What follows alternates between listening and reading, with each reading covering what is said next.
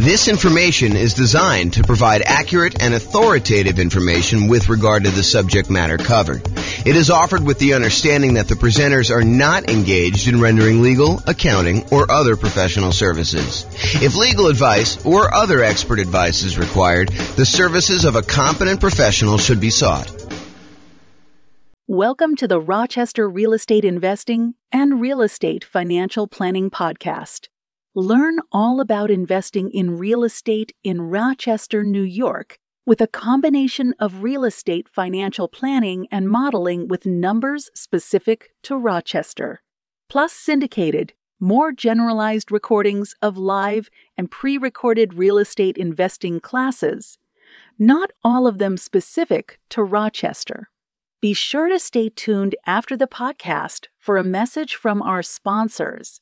Well, good morning and welcome, everyone. I am James Orr, and we got a very special class today. This is part of the series on improving cash flow.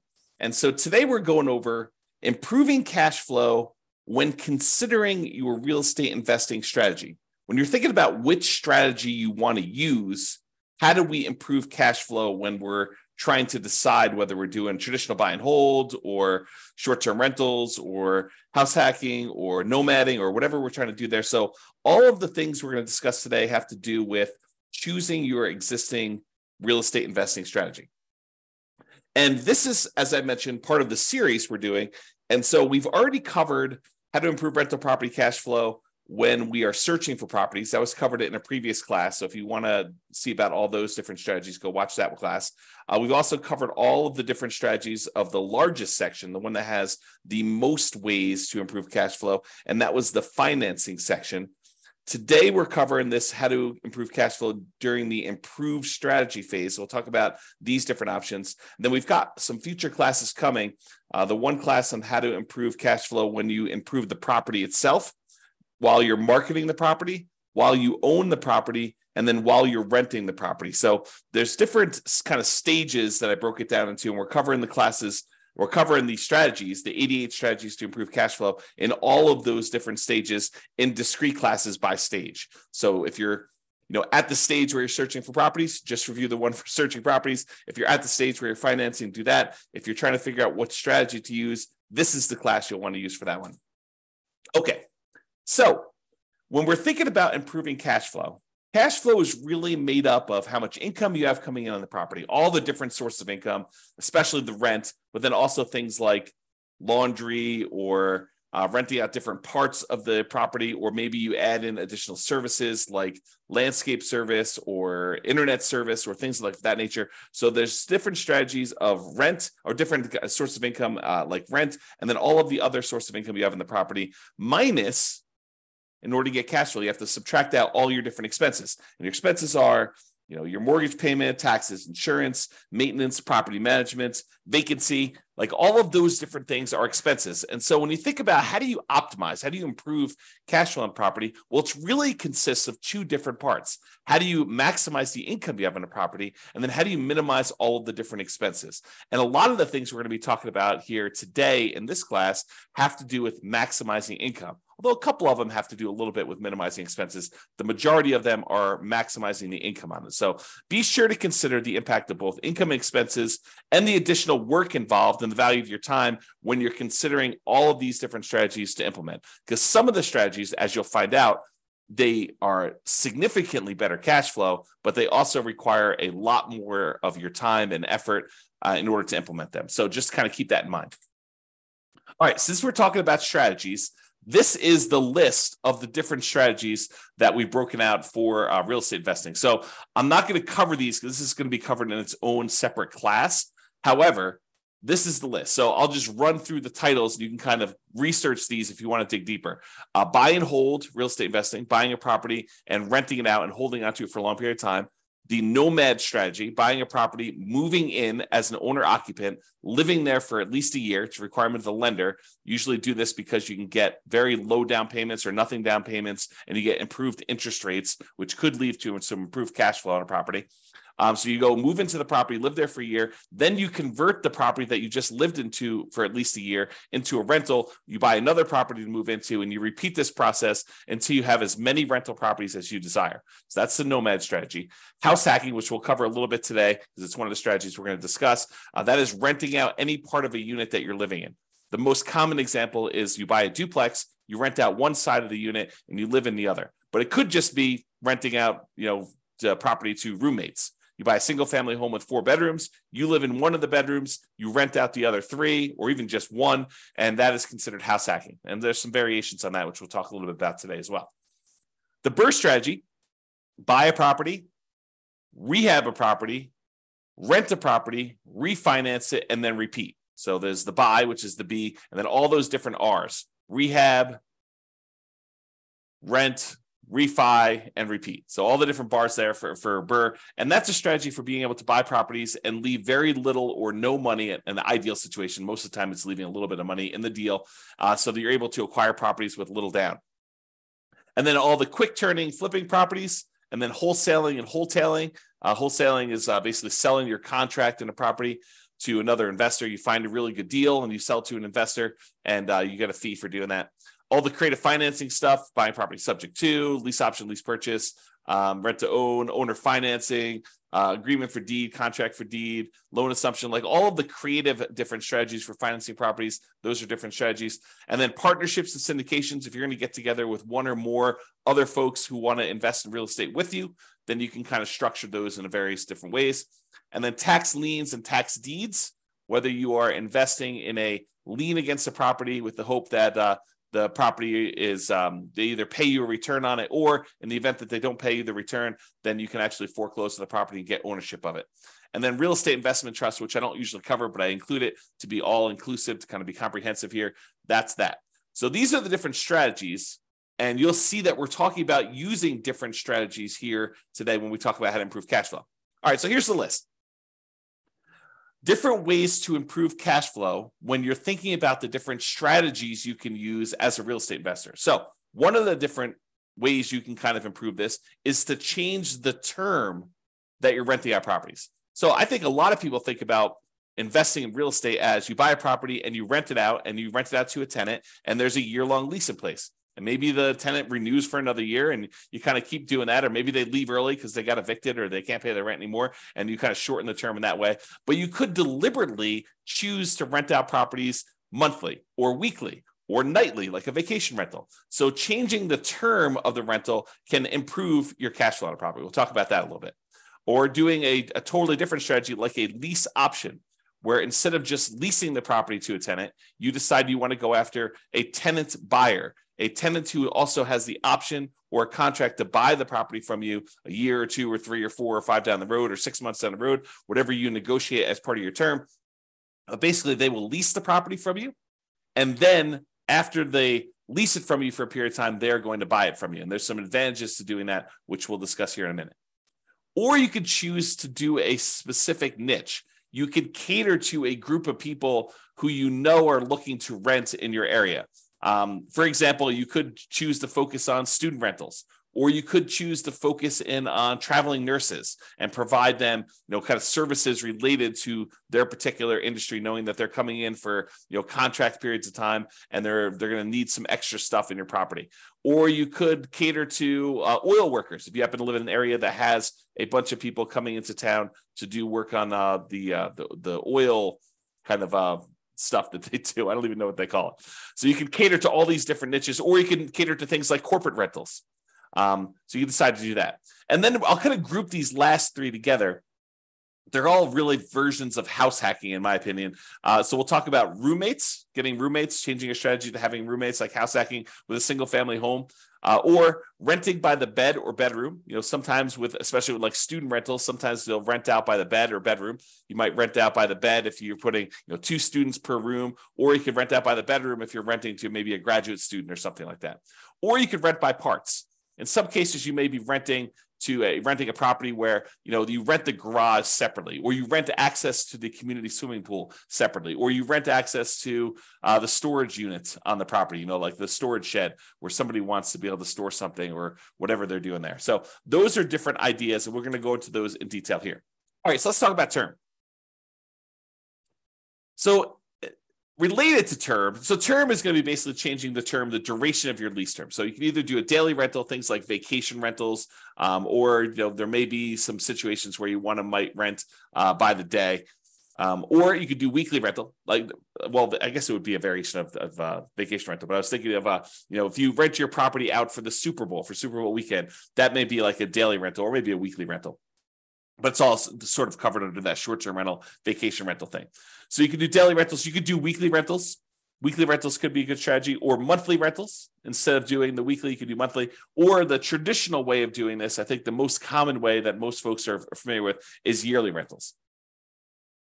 So in addition to changing the term of your lease, a lot of times you're changing what you're providing with the rental, whether you're providing the house furnished or unfurnished. And so realize that you may have sometimes significant additional startup costs if you're changing the term of your strategy from a year-long lease, which you may be renting out a vacant property, although you could do a furnished year-long lease, and do instead a more of a completely furnished turnkey. Someone shows up almost like a lodging hotel sort of situation where you allow someone to come and stay in the property like that. So typically, rent increases as the duration decreases. So the shorter the term of your lease, typically the higher the rate is. There are probably some exceptions to this, but overall, that's the general rule of thumb.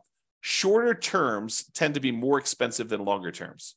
Now, the other thing to watch out for, if you're going to go and do the strategy where you're going to change from doing year-long leases to short-term rentals, which could be significantly higher income on the property, you also have to watch out for increased expenses, like increased vacancy expense. You're not going to have 100% of the nights occupied in most cases. There's probably some exceptions to this, but in most cases, you're not going to have 100% of the nights occupied if you're doing some type of short-term rental or vacation rental. You might have 50% occupancy or 70% occupancy or 30% occupancy. So just realize that you may have increased vacancy for doing that. You may also have an increase in marketing costs. Whereas you may market to find a tenant for a year, for the 60 days or so prior to the lease expiring to get your next tenant. If you're doing a vacation rental, you may be advertising on all of the kind of short-term vacation rental type websites, and that may significantly increase your marketing costs and time. And then also your management costs may be much higher. If you're doing short-term rentals, you may have a significantly higher cost to get the property ready for the next tenants, kind of like being in touch with the tenants, kind of doing your contact and making sure everything's ready to go for the short-term rentals. Things like that could be increased by doing a shorter term. And then finally, in some cases, the maintenance on a property on a short-term rental could be slightly higher depending on how things in your property wear and what it costs for you to keep up with maintenance on the property for doing that. Replacing things that you might not have in a long-term rental, like linens or shampoos and things of that nature. You could have a pretty significant increase in cost for doing that as well. But in a lot of cases, not every case, but in a lot of cases, those costs are more than made up for by doing the short-term rental. So this class, by the way, is not intended to be like, this is how you do short-term rentals. This class is intended to be like the overview of how do you improve your cash flow and things to consider, then go research. If you're interested in doing short-term rentals, you want to go dig into that particular strategy to become an expert at that particular strategy. Okay. All right, let's talk about lease options. And when I say lease option, I'm talking about the whole kind of like rent-to-own family. Lease option, which is a lease with an option contract. Lease purchase, which is a lease with a purchase contract. Rent-to-own, which is a generic way to describe these, or lease to own, which is another generic way to describe these. So I'm talking about that whole family when I say lease option. So I'm not specifically calling out lease option. I'm using it generically. Okay, this tends to provide the lease with option where you find a tenant buyer who wants to lease the property from you with the intention of buying it from you 3 months, 6 months, a year, 2 years, 5 years down the road. It tends to provide exceptional improvement in cash flow in markets where the cost to buy is significantly higher than the cost to rent. In other words, where the price to rent ratio is less than ideal. So if you're in one of those markets where it's really hard to make cash flow work, putting a reasonable amount down because the cost to buy a property is so much higher than the cost to rent a property, this could be a great strategy for you to consider. If you think about it, and I'll just name some numbers here. Let's say in your marketplace, if you were to go try to buy a property, the mortgage with taxes and insurance and everything on it is close to $3,000 a month. But rent on that particular property is, low 2000s, 2,200, maybe 2,000 even, maybe 2,400. But there's a significant difference between what a property would rent for, and even if you put 20% down or 25% down, what the property would cost you to buy. If you're in a market like this, lease option could be an interesting strategy. Why? Because when you're talking to someone who is coming in, they're leasing the property with the intention of buying it later, you need to talk to them about what it's going to cost them to buy the property. So you get to, instead of just comparing rent to rent when you're marketing your property, now you get to discuss with them, this is what it would cost if you were just renting the property. If you were going to buy the property, though, it's going to cost you about $3,000 a month or $3,200 a month. And so rent is going to be a little bit higher than what normal rent is on this property, and you're going to be able to buy it later. And if they tell you, look, I can't afford a $3,000 a month payment, what they're telling you is, I'm never going to be able to buy this property. I can't afford a $3,000 a month payment to buy it. So you're setting them up for failure if you try to put a tenant buyer in a property where they tell you up front that they can't afford what the payment's going to be when they go and finance it. If the only way they can afford the property is when they're renting it, then they're never going to be able to afford the property. Now, there's exceptions to this, right? Like someone comes into a windfall of some sort and they're able to get a big enough down payment where they could buy it all cash and they no longer have a monthly payment, or they get a big enough down payment where they're able to do that, or they think the interest rates are going to go back down. I'm not sure I would be speculating on that, but there are some exceptions where that's the case. But if I would want to put a tenant buyer in a property, if I wanted them to buy the property, which I think I want to play win-win, right? You want someone to be in a deal where they can actually succeed through the process that you're helping them do. You want them to help them buy the property. You don't want to put someone in the property where they're never going to buy. So if you do want to do that, which I think you should, then you put them in the property and they need to be able to afford that monthly payment. And so now you can start comparing what the payment would be when they buy it to what the rent is. And maybe you're able to get a little bit higher than fair market rent for the option for them to be able to buy the property from you at some point in the future. Okay. And I'm very deliberately not going into all the details of, do you apply some of the monthly payment toward their purchase price or anything like that? These are all different things that you need to learn about if you plan on using this strategy, but I'm not going there today because we've got other stuff to cover. This is not intended to be a class on implementing lease options. There's separate classes on that if you really want to dig into that strategy. Okay. However, even if the monthly fee, the amount you're charging them monthly, was completely identical, right? You were able to get only the same amount you were able to get for rent as renting the property versus doing a lease option. You were only able to get that same $2,200 a month, whether you did either strategy. If that was the case, there are some significant improvements to cash flow from getting a non-refundable purchase deposit when the tenant buyer comes in the property. So even if the tenant buyer is only able to pay $2,200 and the tenant would normally pay $2,200, if you're getting for example, a $10,000 non-refundable purchase deposit, that would significantly improve your cash flow on the property. So for example, let's say they had a 3-year period in order to be able to buy the property, and you're getting from them a $10,000 non-refundable purchase deposit. Well, if you take that $10,000 and you kind of like spread it out evenly over a 3-year period, it's almost like getting an extra $250 more per month in cash flow. Even though you're going to take that $10,000 in many cases, you're going to apply it toward the purchase of the property later. So you're trading some of the appreciation you were expecting to get in the property over those next 3 years in exchange for getting better cash flow in the meantime.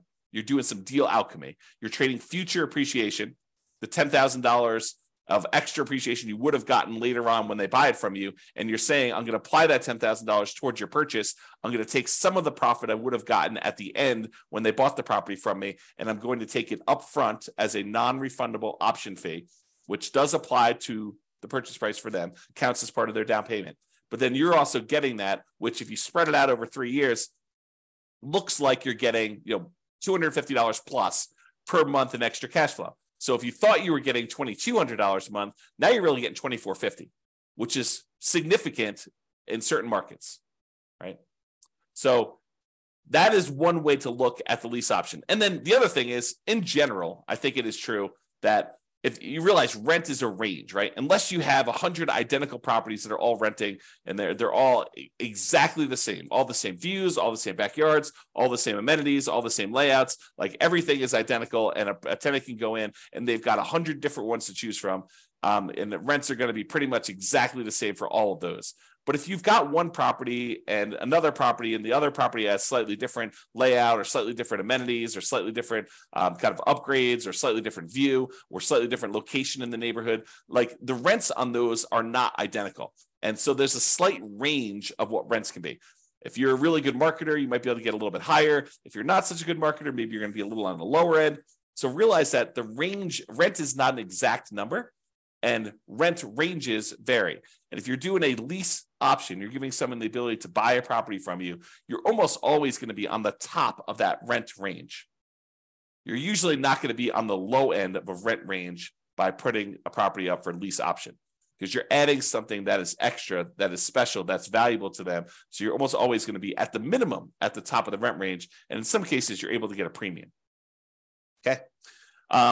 And one of the other little perks of doing lease options is you might also improve your cash flow through slightly lower maintenance, slightly lower vacancy, and slightly lower management. So these aren't like huge numbers, although they can be, but they tend not to be these huge numbers. But realize if you've got a tenant buyer in a property who has ownership mentality, who is on the path to buy that property from you, a lot of times they have pride of ownership. They think that they're buying the property, and so they want to maintain their property a little bit nicer. They tend to stay a little bit longer, although there's exceptions to that. And you tend to have to do less management for them because they are owners. They think that they're going to be owners of the property. So the ownership mentality of tenant buyers versus tenants could be a huge plus to help you with your improving cash flow. So for that reason, doing this lease option strategy, changing your strategy to be lease options, could be hugely beneficial. And I've also talked about how in the past, and this is sort of a side note, go like research this more with one of our other classes, but I've also talked before about this idea of being able to use the lease option non-refundable option fee in order to use that as the down payment to go buy your next property. So imagine you're doing a nomad property where you move into the property, you put 5% down, and you move into the property, you live there for a year. And then when you are planning on exiting that property in order to go buy your next one, you get a tenant buyer to come in who's going to be a tenant and buy the property from you. They give you a option fee on the property. Let's say it's 5% of the purchase price. Then you use that option fee yourself to go put 5% down on the property that you're buying, and then you are able to buy your next property. The tenant buyer who is going into your old property provides you the down payment to go into your new property. So this could be a strategy to provide you with the down payments to continue your own investing strategy as well. All right, let's talk about niching. Specialization tends to be more expensive than generalists. So if you cater to a specific audience, corporate rentals, traveling nurses, students, undergrad, graduates, startups, whatever you decide you're going to cater to as part of your particular strategy, it is up to you to figure out how you can provide extra value, what they need, determine what they need, and then provide them what they need, add value to whatever it is that you're offering. And a lot of times you can get slightly improved fees by doing so. Okay. So what can you offer them that would be more attractive to people in that group than just renting another property? And then what's a reasonable premium you can charge for providing that extra value? So if you're going to charge money for students, maybe you provide housing that's near the university and some extra things that students would like the terms that kind of coincide with the school year, or the ability to have their parents co-sign, or whatever it is that is appropriate for you and that particular niche that you're serving. Find out what they need, how you can cater to them, and then cater to them, and then you may be able to find a profitable niche to focus on. All right, let's talk about house hacking. So house hacking is renting out part of the property while you live in the property. And we're going to go over 3 different examples. We're going to talk about getting roommates. We're going to talk about renting by the bed or bedroom. And then we're going to talk about renting by parts. So let's jump into that. So let's talk about roommates. So imagine you have a single family home. You might be renting bedrooms with use of other parts of the property. So you rent them a bedroom, but they get use of the kitchen and the basement and the living room and maybe a parking spaces if you have that in your property. In some cases, you may have a non-conforming duplex that you could rent out to a roommate. So we see these occasionally come up, but they're properties where they're not duplexes. They're not zoned a duplex. They are not set up where they qualify officially as a duplex, but they look like a duplex. It's a property that's a complete upstairs unit, and then there's a side staircase that goes down to the basement unit, and there looks like a totally separate apartment in the basement. In some markets, you can't put the stove in, or you can't do something where that would trigger compliance issues or something like that. But it could have a hot plate or something like that, or a mini fridge or whatever. But it looks like it's a duplex, although it's technically not. It's what we call a non-conforming duplex. And actually, I have a typo here. I'm going to fix it. Non-conforming duplex. So non-conforming duplex that you can't technically rent it out as a separate unit. It doesn't have its own address, doesn't have its own whatever, heating source or air conditioning source or a stove or fireplace, whatever it is, the difference between having a full duplex and not in your marketplace. It could vary a little bit, but you could have a roommate that lives down there. Imagine you were just going to have a roommate upstairs in a different bedroom. Well, in this case, you have a roommate, and those could be the rules that you apply to this thing where you are having a roommate. And so a lot of times you have to watch out for your occupancy limits in your marketplace, and they're not going to have their own address. And maybe you have to give them access to something else in order to do this, make this right. Find out what it needs to be in your marketplace. And a lot of times your real estate agent can help you with that. But you maybe have a non-conforming duplex that you could do that. Or if you have a traditional duplex, triplex, or fourplex, you might be renting out the other units of that property, like actual conforming duplex, triplex, where they're legally considered duplexes, triplexes, or fourplexes. You might be renting out the other units.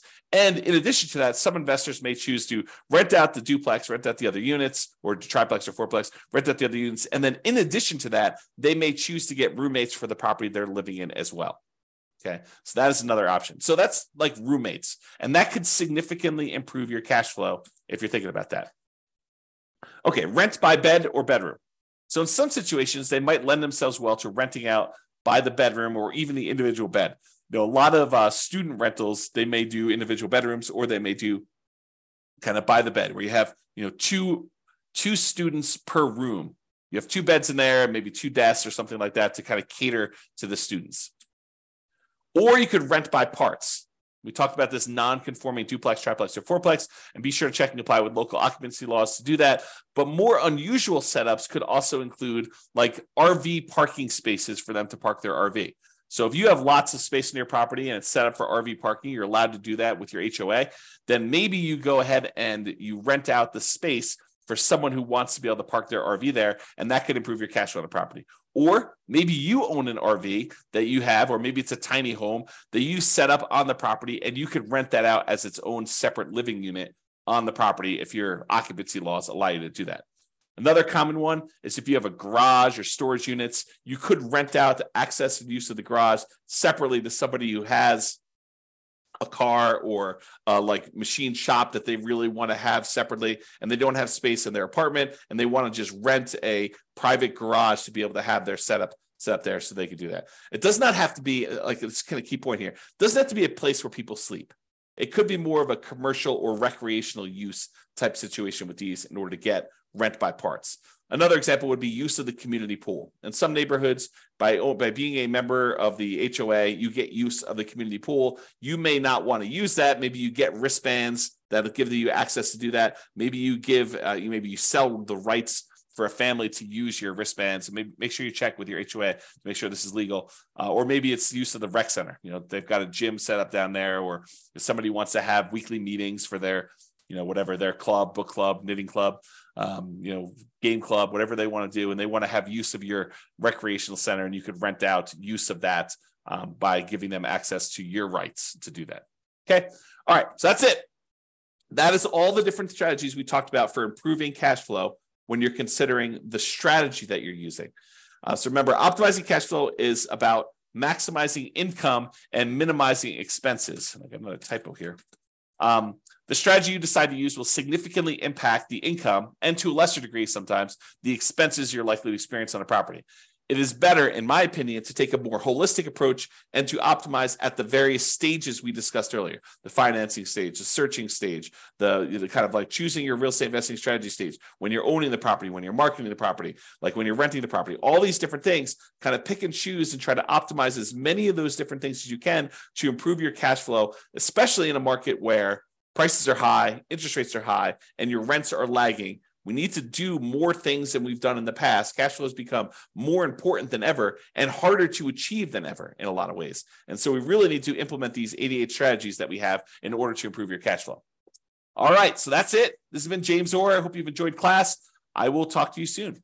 Bye-bye for now. With home prices up, mortgage interest rates up, and rents up, but not quite enough to counteract the higher prices and interest rates, cash flow on rental properties in Rochester is harder than ever.